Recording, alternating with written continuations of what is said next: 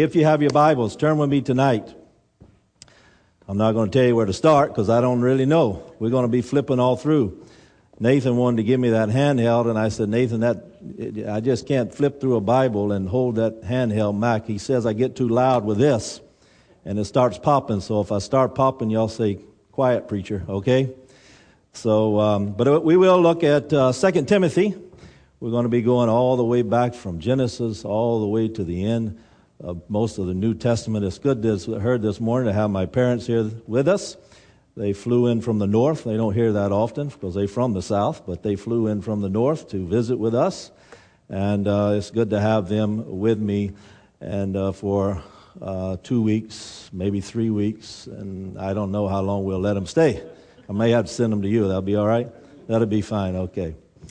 But the one thing I do is, it's already 30 minutes. My parents, they grew up in Pentecostal churches and been Pentecostal all their life. So, Pentecostal church, you can stay for 3 hours and nobody says anything, okay? But now they've been converted. They are Baptist now. Not only are they Baptist, they're First Baptist.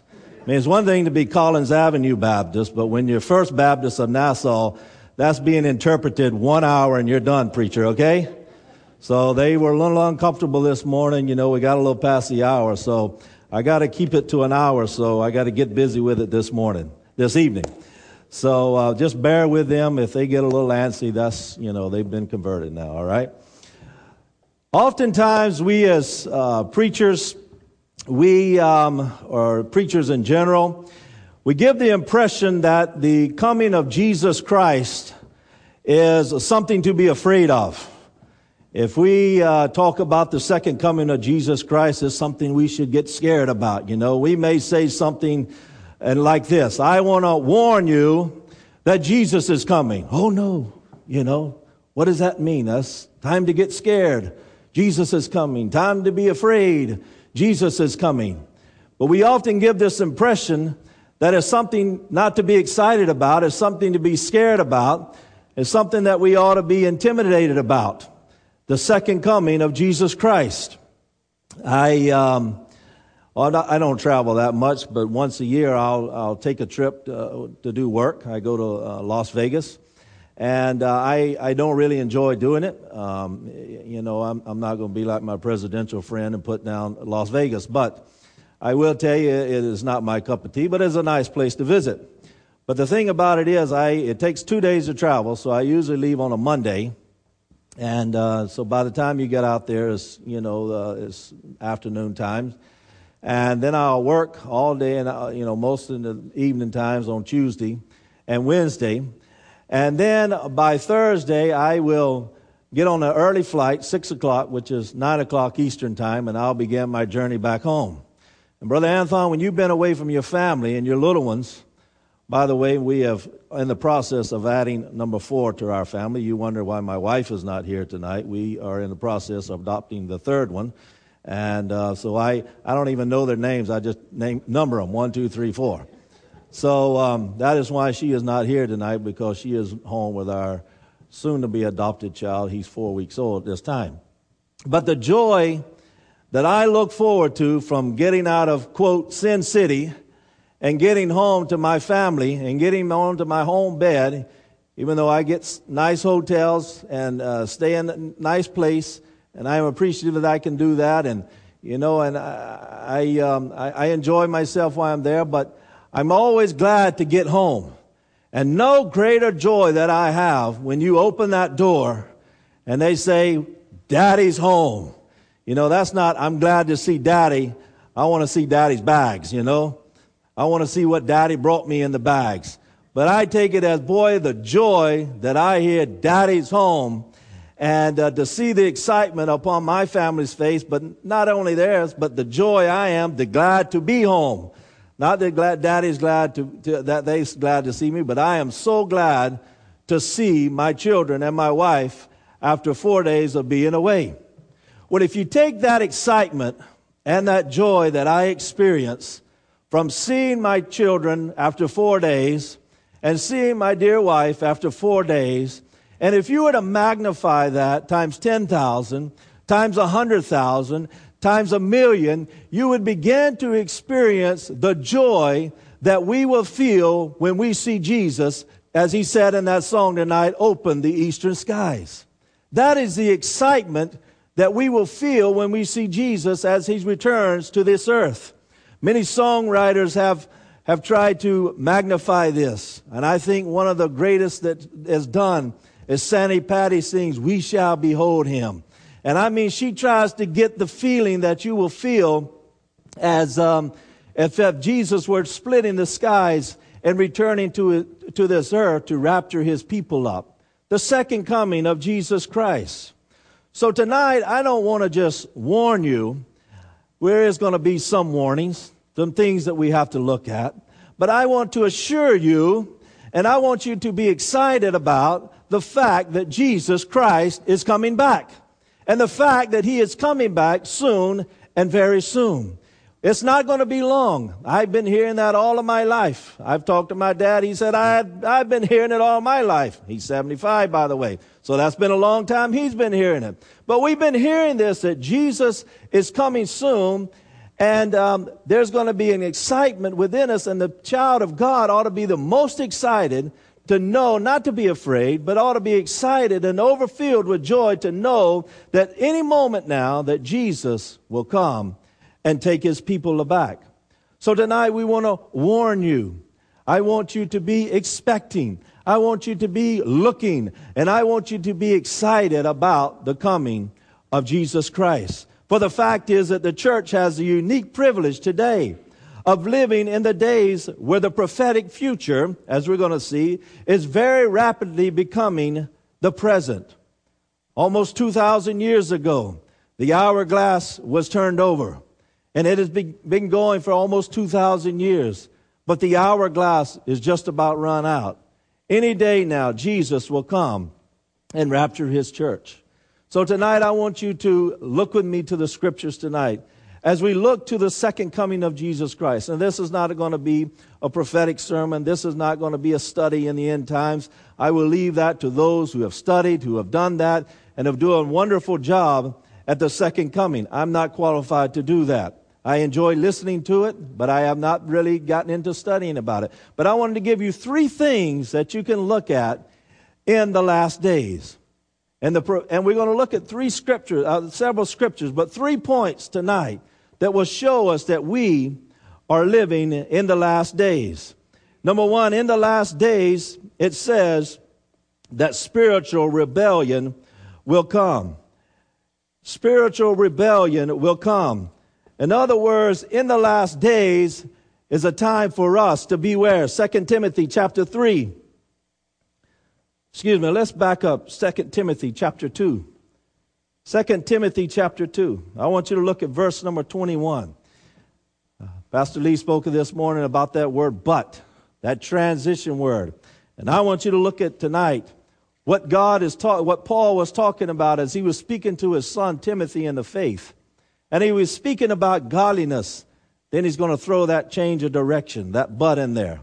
2 Timothy chapter 2, verse number 24. Therefore, if anyone cleanses himself from what is dishonorable, he will be a vessel for honorable use, set apart as holy, useful to the master of the house, and ready for every good work. So flee youthful passions and pursue righteousness, faith, love, and peace, along with those who call on the Lord from a pure heart, having nothing to do with foolish, ignorant controversies. You know that they breed quarrels, and the Lord's servant must not quarrelsome, but kind to everyone, able to teach, patiently enduring evil, correcting his opponents in gentleness. God may perhaps grant them repentance, leading to a knowledge of the truth, and they may come to their senses and escape from the snare of the devil after being captured by him to do his will. Chapter 3, you see that word. But we're fixing to change directions. We're going from godliness to godlessness. But indicates this change of direction. He said, but understand this, that when? In the last days. Say it with me.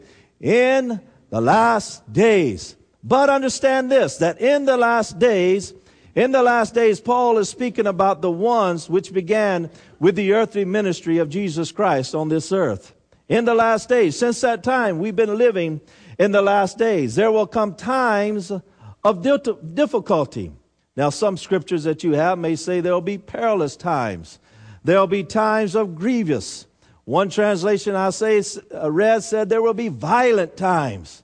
In the last days, there will be times of violence. For people will be, listen to these attributes. They'll be lovers of self. They will be lovers of money. They will be proud. And they will be arrogant. They will be abusive. They'll be disobedient to their parents. My brother's not here, so I won't talk about him, okay? Ungrateful, unholy, heartless, unappeasable, slanderous, without self-control, brutal, not loving good, treacherous, reckless, swollen with conceit, lovers of pleasure rather than lovers of God. And look at verse number 5. And having the appearance of godliness, but denying its power. Look at that again. Having the appearance of godliness, but denying its power. Paul says, avoid such people as these. But you see, this wasn't just something that happened and it began in Paul's days. Paul wasn't just seeing this in his time. We go all the way back to the Old Testament, and you will see that this was not a new problem to God's people. Jeremiah chapter 14 says, therefore thus says the Lord concerning the prophets who prophesy in my name, although that I did not send them, and who say sword and famine shall not come upon this land, but sword and famine, those prophets shall be consumed. This is something false prophets, people who have had the appearance of godliness, but have been denying his power all along. These false prophets have something that has been around since the beginning of time. Well, you may say, I could agree with Matthew. And it says, on this rock I will build my church, and the gates of hell shall not prevail against it. That's true. There's a lot of truth in there. But there's not to say that we won't have false prophets. But Paul says, in the last days, and we're all in agreement that we are living in the last days, that there will be false prophets. And there will be men out there and that will be sweeping our land, trying to influence people. He did not promise his people that he would be free from spiritual danger and harm. Much to the contrary. For you remember Jesus in the beginning of his ministry, as he went to the Sermon on the Mount, he said in Matthew chapter 7, beware of false prophets who come to you in sheep's clothing, but inwardly are ravenous wolves. So this is something that Jesus knew about. There are false prophets all among us that come in and they give this appearance of godliness, but they're not godly. But Paul says, in the last days, beware of these things. But also, listen, we have moral rebellion. And Pastor Lee spoke about this some this morning. We have rebellion, educational rebellion. We have human rights rebellion. But an intrinsic part of the spiritual rebellion, he mentioned that this morning, it's all a spiritual rebellion that flow out of these rebellions that God has placed before us. By rejecting God's rules, they're rejecting all other rules. America, I haven't studied the history of the Bahamas probably like I should. My teacher here can give us some insight. But I know in America, the motto of America is in God we trust. In God we trust. A term that was taken back to the Civil War days because of its religious influence upon the people. In God we trust. In 1956, July 30th, coming up just the birthday in just a few days, July 30th, 1956, President Dwight D. Eisenhower put it into legislation that in God we trust would be the official motto of the United States of America.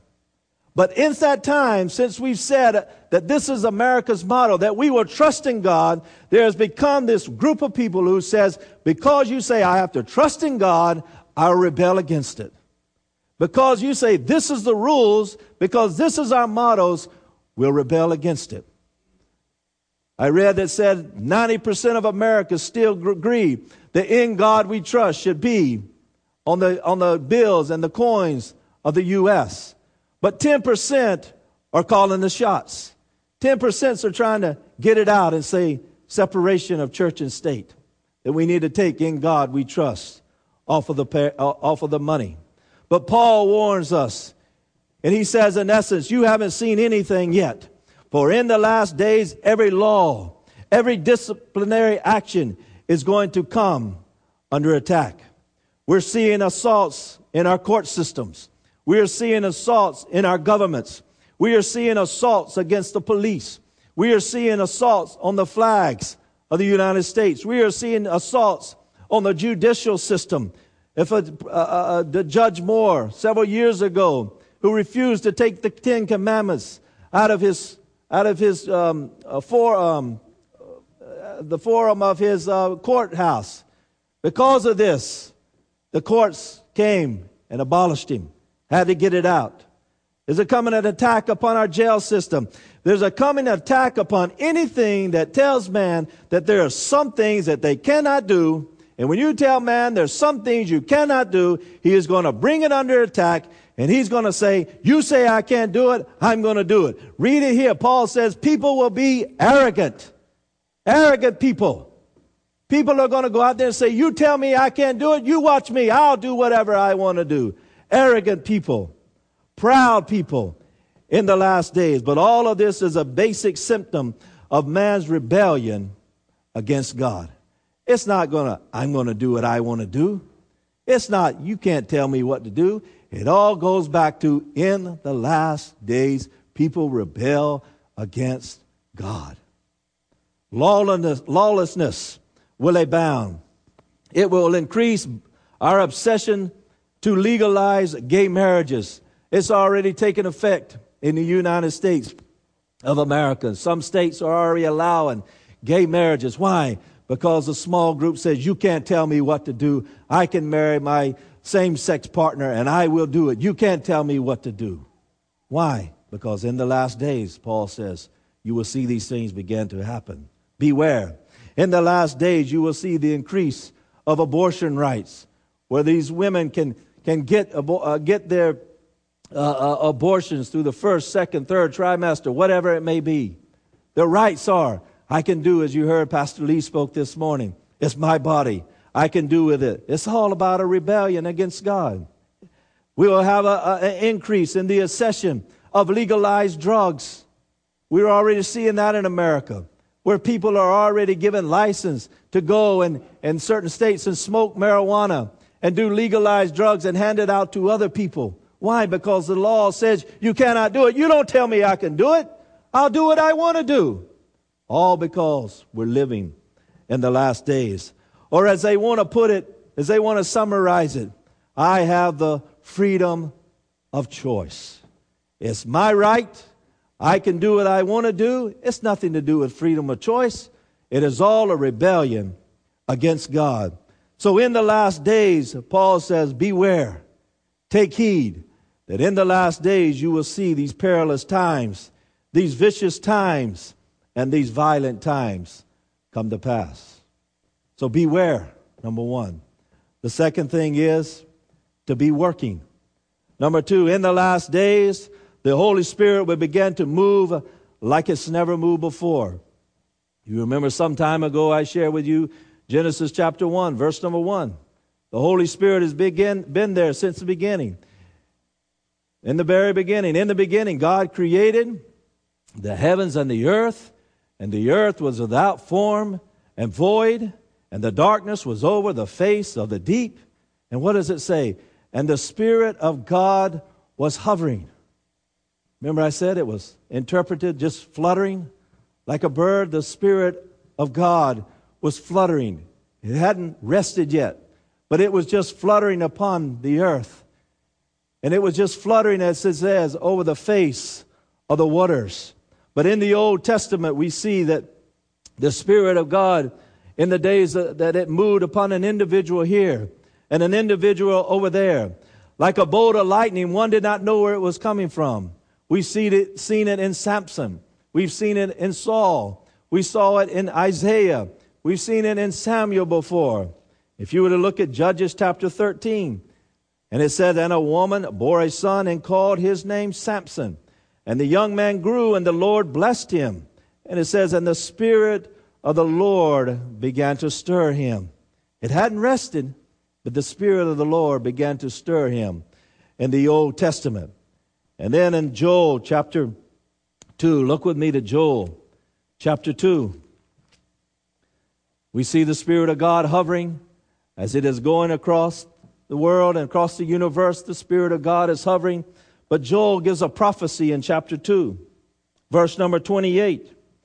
And he said, and it will come to pass afterwards, prophecy, you will see this later, that I will pour out my Spirit upon all flesh, not upon an individual here, an individual there, but I will pour out my Spirit upon all flesh. And your sons and your daughters shall prophesy. Your old men shall dream dreams. Your young men shall see visions. Even on the male and the female servants, in those days I will pour out my Spirit. This is prophecy. This is something that's happening at the time. Joel is saying you will see this later. Afterwards you will see this. But we see that Matthew chapter 3. Go with me very quickly. We're going to flip through several scriptures. That in the book of Matthew, John the Baptist announced the coming of a new dispensation. He announced the day of a new age and of a new grace. And he says in Matthew chapter 3, verse number 11, he says, I, John the Baptist, baptize you with water for repentance, but he who is coming after me is mightier than I, whose sandals I am not worthy to carry. For he will baptize you with the Holy Spirit and with fire. Verse number 13, jump down. Then Jesus came from Galilee to the Jordan to John to be baptized by him. And John would have prevented him, saying, I need to be baptized by you. I do not come to me. But Jesus answered him, let it be so now, for thus it is fitting for us to fulfill all righteousness. Then he consented, and when Jesus was baptized, listen to this, immediately he went up from the water, and behold, the heavens were opened in him, and he saw the Spirit of God descending like a dove, the emblem of the Holy Spirit, and came and rested on Jesus. That Spirit of God that was fluttering out there all throughout those thousands of years has now opened up, and the Spirit of God has come and rested like a dove upon the shoulders of Jesus Christ. But Jesus knew that his days were short, that he would just be here for a few years. So he says in the latter part of Luke, it also says it in John, but in the latter part of Luke, chapter 16, Jesus in his preparation of his crucifixion says in John, I'm in Luke. John chapter 16, verse number 5. But now, Jesus is speaking, I am going to him who sent me, and none of you ask me, where are you going? But because I have said these things to you, sorrow has filled your heart. Nevertheless, I tell you the truth. It is not your advantage that I go away. Kind of a strange statement, isn't it? It's not your advantage that I go away. For if I do not go away, the Helper, the Parakletos, the Comforter, will not come to you. But if I go, I will send him, the Helper, to you. But this is what the Holy Spirit is to do when Jesus goes away and when he comes to his people. This is what he's to do in verse number 8. And when he comes, he will convict the world concerning sin and righteousness and judgment. Concerning sin, because they do not believe in me. Concerning righteousness, because I go to the Father, and you will see me no longer. Concerning judgment, because of the ruler of this world is judged. I still have many things to say to you, but you cannot bear them now. For when the Spirit of truth comes, he, the Holy Spirit, will guide you into all the truth. For he, the Holy Spirit, will not speak on his own authority, but whatever he, the Holy Spirit, hears, he, the Holy Spirit, will speak. And he, the Holy Spirit, will declare to you the things that are to come. For he, the Holy Spirit, will glorify me. For he, the Holy Spirit, will take what is mine and declare it to you. For all that the Father has is mine. Therefore I say that he, the Holy Spirit, will take what is mine and he will declare it to you. That's the work of the Holy Spirit. Jesus, the Holy Spirit that rested upon his shoulder. When he left, he says, I will send the Comforter, and he will come, and he will do all of these things that we just mentioned. Now go with me one other place, Acts chapter 2. Acts chapter 2. I know Pentecostal preacher preaching at Acts chapter 2. Hang on there, okay? Acts chapter 2. Peter, Simon Peter, is standing there preparing his sermon with the 11. And he says speaks about this marvelous outpouring. But Peter, standing with the 11, lifted up his voice and addressed to them, verse number 14, Men of Judea and all who dwell in Jerusalem, let this be known to you and give ear to my words. For these people are not drunk as you suppose, since it is only the third hour of the day. It's only 9 o'clock in the morning. People that drink don't get drunk at 9 o'clock in the morning. But this is what was uttered through the prophet Joel. Remember these words? And in the last days, now Joel says, and it shall come to pass afterwards, you shall see this later on. Well, this is the fulfillment of the prophecy that Joel was speaking about. Joel says, and it will come to pass. Paul says, and in the last days, it shall be that God declares that what? That I will pour out my spirit upon all flesh. And your sons and your daughters shall prophesy, and your young men shall see visions, and your old men shall dream dreams, even on my male servants and my female servants. In those days I will pour out my spirit, and they shall prophesy. Do you see it again? In the last days, that we are living and alive in the midst of the great outpouring of the Holy Spirit of God, not because I said it, but because the Word of God says it. We are living in the last days, and God says, I will pour out my Spirit upon all flesh. The Spirit was poured out in Acts chapter 2 as the 120 gathered in the upper room. The Holy Spirit was poured out in Acts chapter 4 amongst the whole church. In Acts chapter 6, the Holy Spirit was poured out upon those laymen who were set aside and ordained as deacons. In Acts chapter 8, the Holy Spirit was poured out upon the half-bred Samaritans. In Acts chapter 10, the Holy Spirit was poured out upon the Gentiles in the household of Cornelius. In Acts chapter 19, the Holy Spirit was poured out upon the pagan city of Ephesus. But ultimately, the Word of God says that the Holy Spirit will be poured out upon all flesh. Not upon an individual here and an individual there, but he says, upon all flesh will I pour out my Spirit.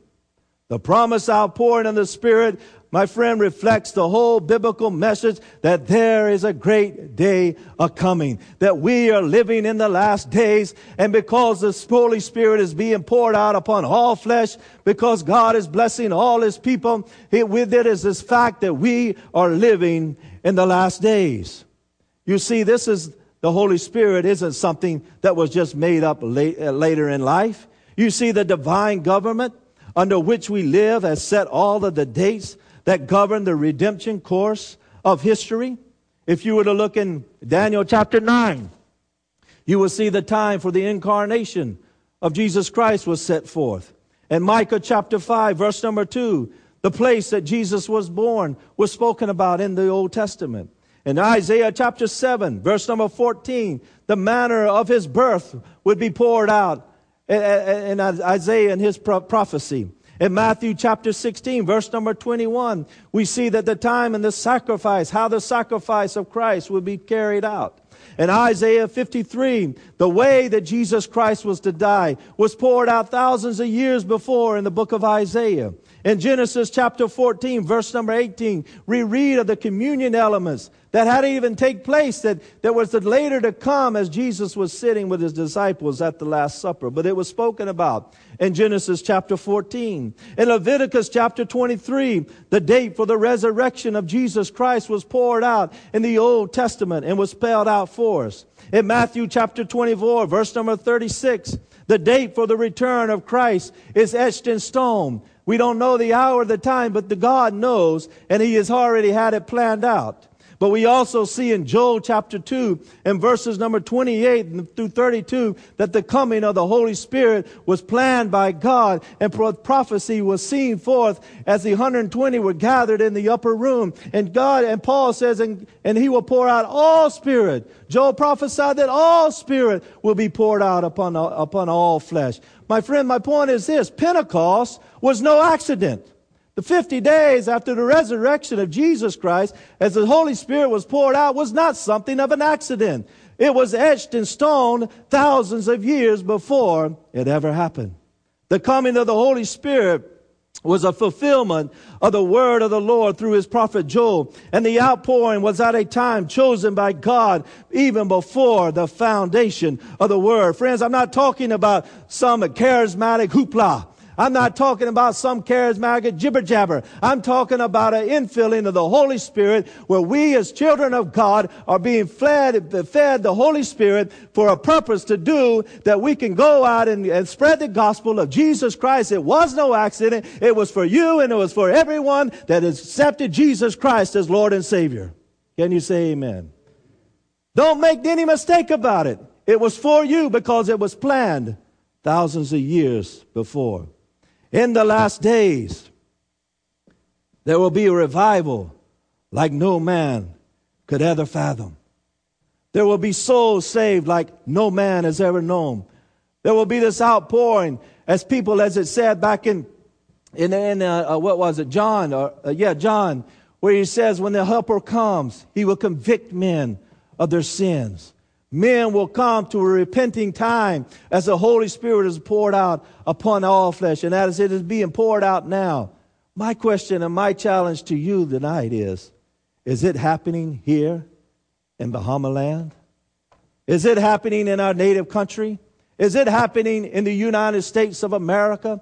Are the altars being filled up as the Holy Spirit convicts people in this service and in other services in this community and in this nation tonight? Are people coming to the throne of grace to say the convicting power of the Holy Spirit, I want to receive Jesus Christ as Lord and Savior? That's the challenge to you. But we're going to see in just a moment that it's your job to allow yourself to be used of the Holy Spirit. Go back with me to Acts chapter 2.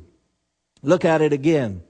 And in the last days, it says, God declares that I will pour out my Spirit upon all flesh. Your sons and your daughters shall prophesy. Your young men shall see visions. And your old men shall dream dreams. Lindsay, you still dreaming? You still seeing visions? It's not a matter if you're young or old, folks. As are you allowing the Holy Spirit to work in your life? Are you seeing visions? Are you dreaming dreams? Are you just content? Woe to the church when the young men shall see no visions. Woe to the church when the old men shall dream no dreams. When the people are just dull. When the people are ox-like. When the people are uninspired. When the people are just saying, I'm content with church. Let's just have church and let's just go on about our business. Are we content with the Awana group tonight? Are we content with the choir tonight? Are we content with the Sunday school program?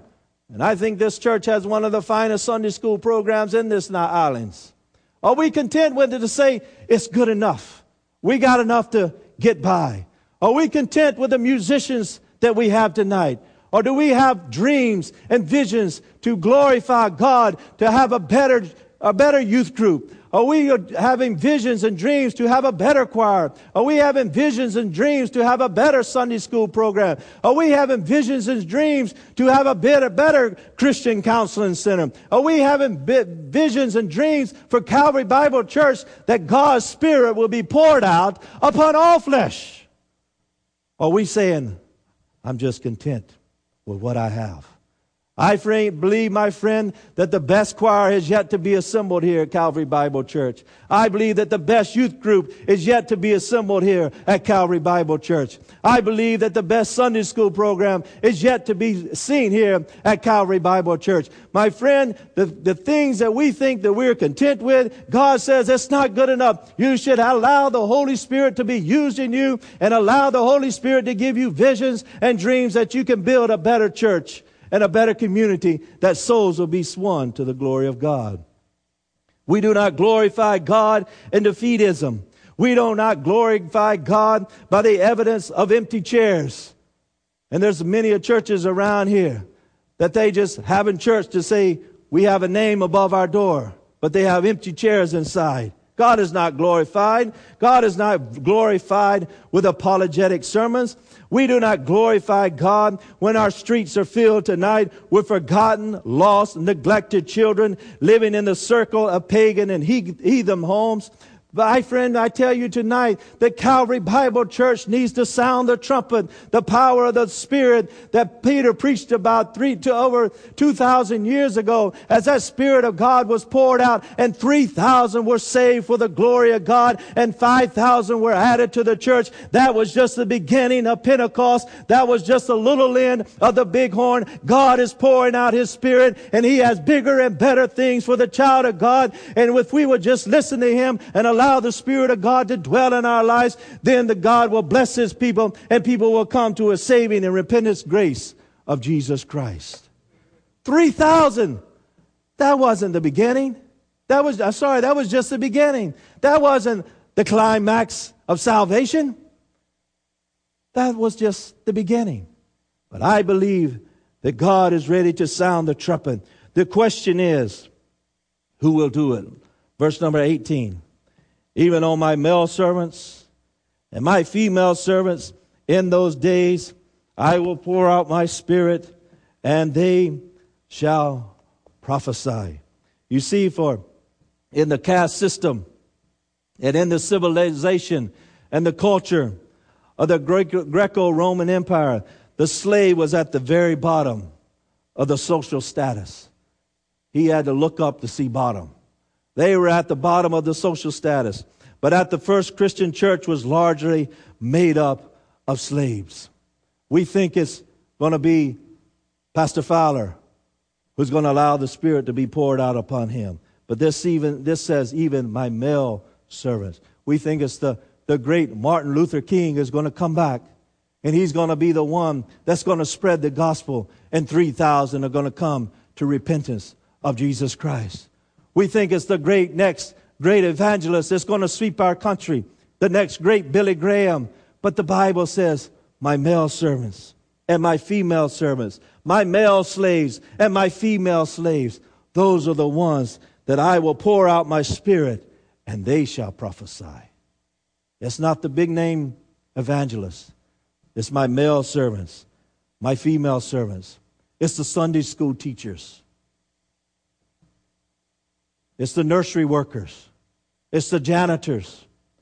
It's all of those things that we think are menial jobs within the family of God. No, those are the ones that Paul says, that Joel prophesied, I will pour out my Spirit upon all flesh. I'm not here tonight to be some big time preacher. But Clay, I'm not here to dress in a $2,000 suit. I'm not here to wear alligator skin shoes. Always wanted some ostrich skin boots though, but I'm not here to have alligator skin shoes. I'm not here to come to the airport. Saw this the other day at the airport. The preacher, I've seen him on TV. He came in after the airport. All of a sudden, the BMW zipped up right in front of him. The door was opened up real quick. The preacher was rushed in, and he was swept away at the. That's not what I'm looking for. What I'm looking for, my friend, I am looking to be a slave for Jesus Christ. I don't want money. I don't want fame. I don't want fortune. I want souls saved for the kingdom of God. And God says, I will pour out my Spirit upon the male slave, that one that says, I am nothing without Christ. That's who I will pour out my Spirit upon. In the last days, we are living in the last days. Finally, in the last days, The Word of God says, look up. We're to be where? We're to be working, but we're also to be looking. Turn back with me, Luke chapter 21.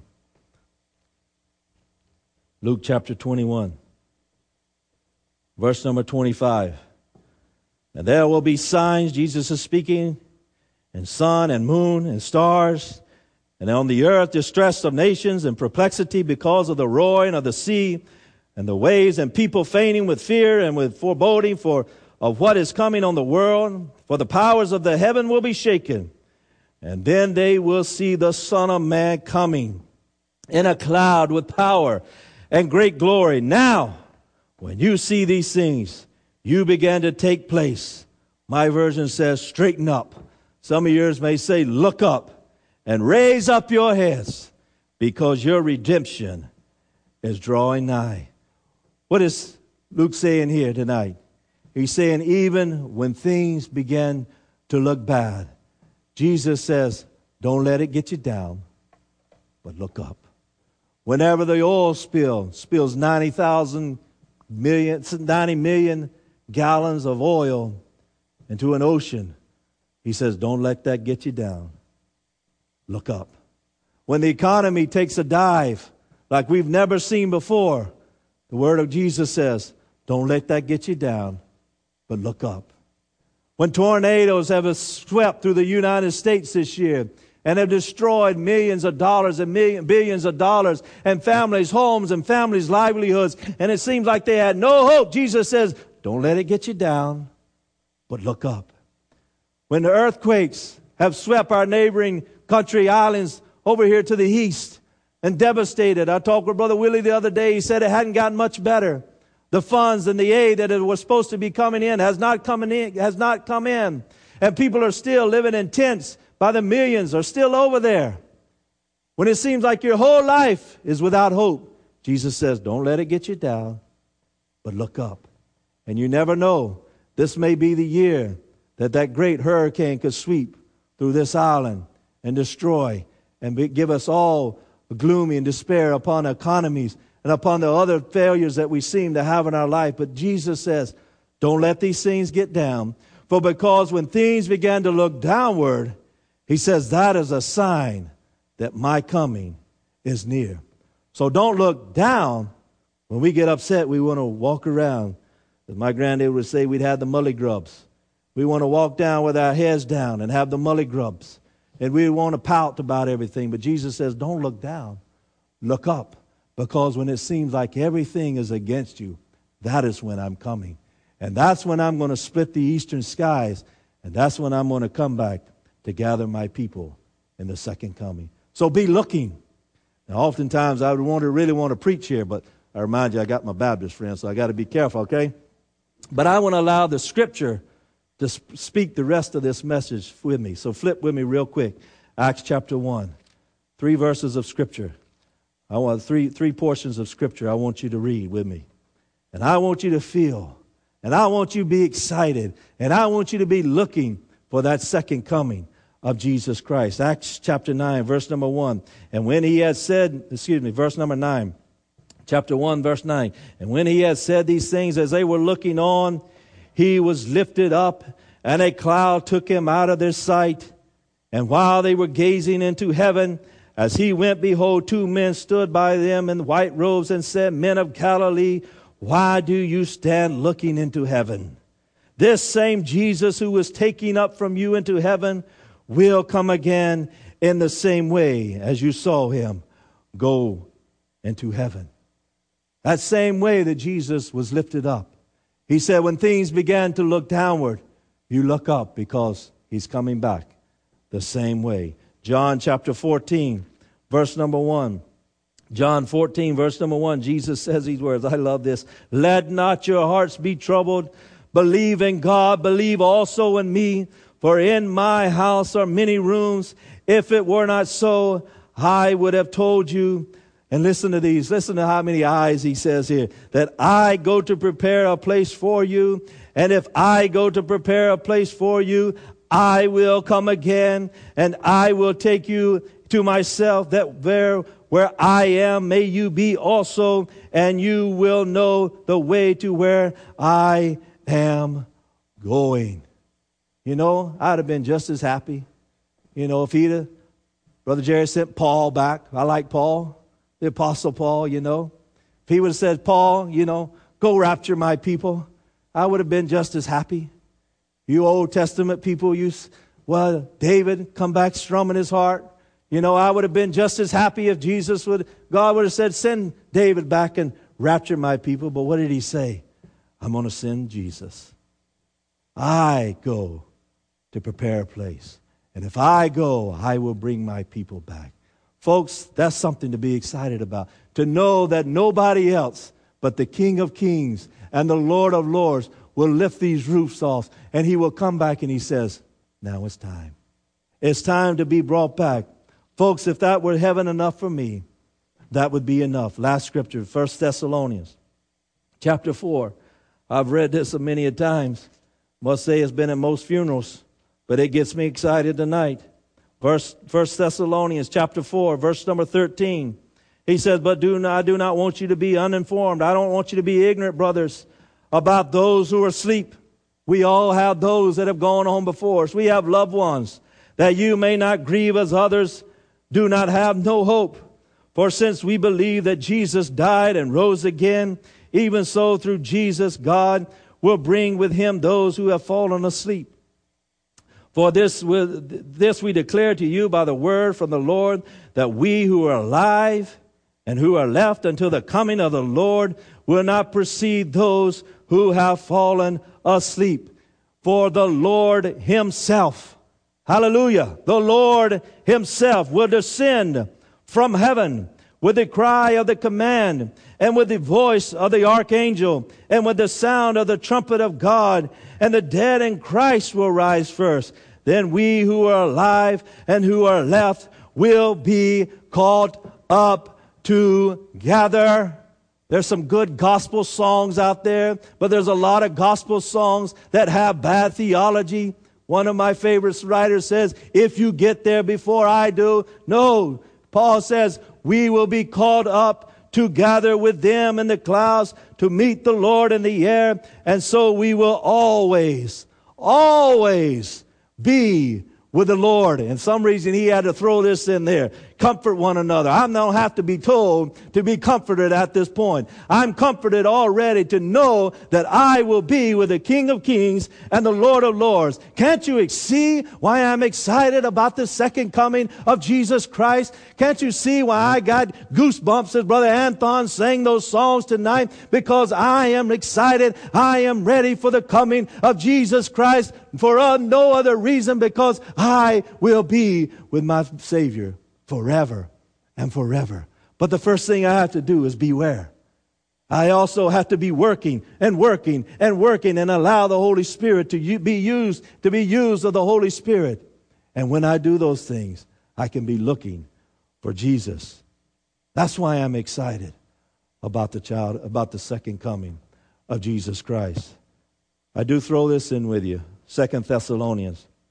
I think I said that was my last verse. One more. These are the ones who should be worried about the second coming of Jesus Christ. 2 Thessalonians chapter 1, verse number 7.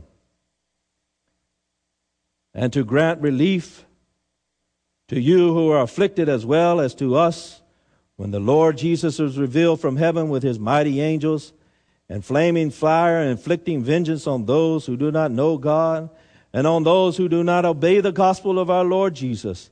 They will suffer the punishment of eternal destruction away from the presence of the Lord. He just told us we have a chance. We can be caught up together with the Lord forever. But this one says we could be away from the presence of the Lord and from the glory of his might when he comes on that day to be glorified in his saints and to be marveled at among all who have believed, because our testimony to you was believed. My friend, those are the ones who have to be worried about the second coming. So if you're in that category tonight, I tell you, be warned. You trying to scare me, preacher? You doggone right I'm trying to scare you, because if you don't know Jesus Christ as Lord and Savior, you better beware, because that was what the Scriptures say. You will have Jesus no more. That would be like Zacchaeus as he was up in that tree. And Jesus says, Zacchaeus, come down. Let's go to your house for tea. And Zacchaeus says, no. Not going. Not going to have any part of it. Lock the door. Folks, that's the ones who have to beware of the second coming of Jesus Christ. People who need to worry about Jesus coming are those who have locked the door of His coming. A Christ who wants to come and make you ready. But in the meantime, for those that believe in Jesus Christ and have accepted Him, Jesus says, even though things get rough, be looking, because my imminent is coming. One of my favorite preachers, Brother Walter L. Pearson, tells us a famous story. He says some years ago his grandmother called him and says, I need you to come down and see me. Says, I'm not doing well. I need you to come help me, cook me some food, take care of me for a few days. So he agreed to do it. So he called his uncle. He says, how do I get to Grandma's house? He says, well, you take a 4-lane road for a little while. Then you take a 2-lane road for a little while. Then you'll see a dirt road.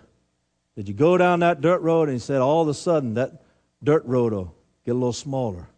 And he said, just before you get to Grandma's house, says the only thing that you have is 2 little roads where the tractor had made a road. So that's all it'll be. But I grew up in the country, and I know these little 2-lane roads that the grass in the middle is high as your car. The bushes on each side are coming in. And he had him a brand new car. And he said he began all right on the 4-lane road. All right on the 2-lane road. Got to the dirt road. My house, we used to live on a dirt road. And boy, when it rained, and you get Georgia clay and rain, you got a mess. But we had that 2-lane road, and go down the 2-lane road, he was all right.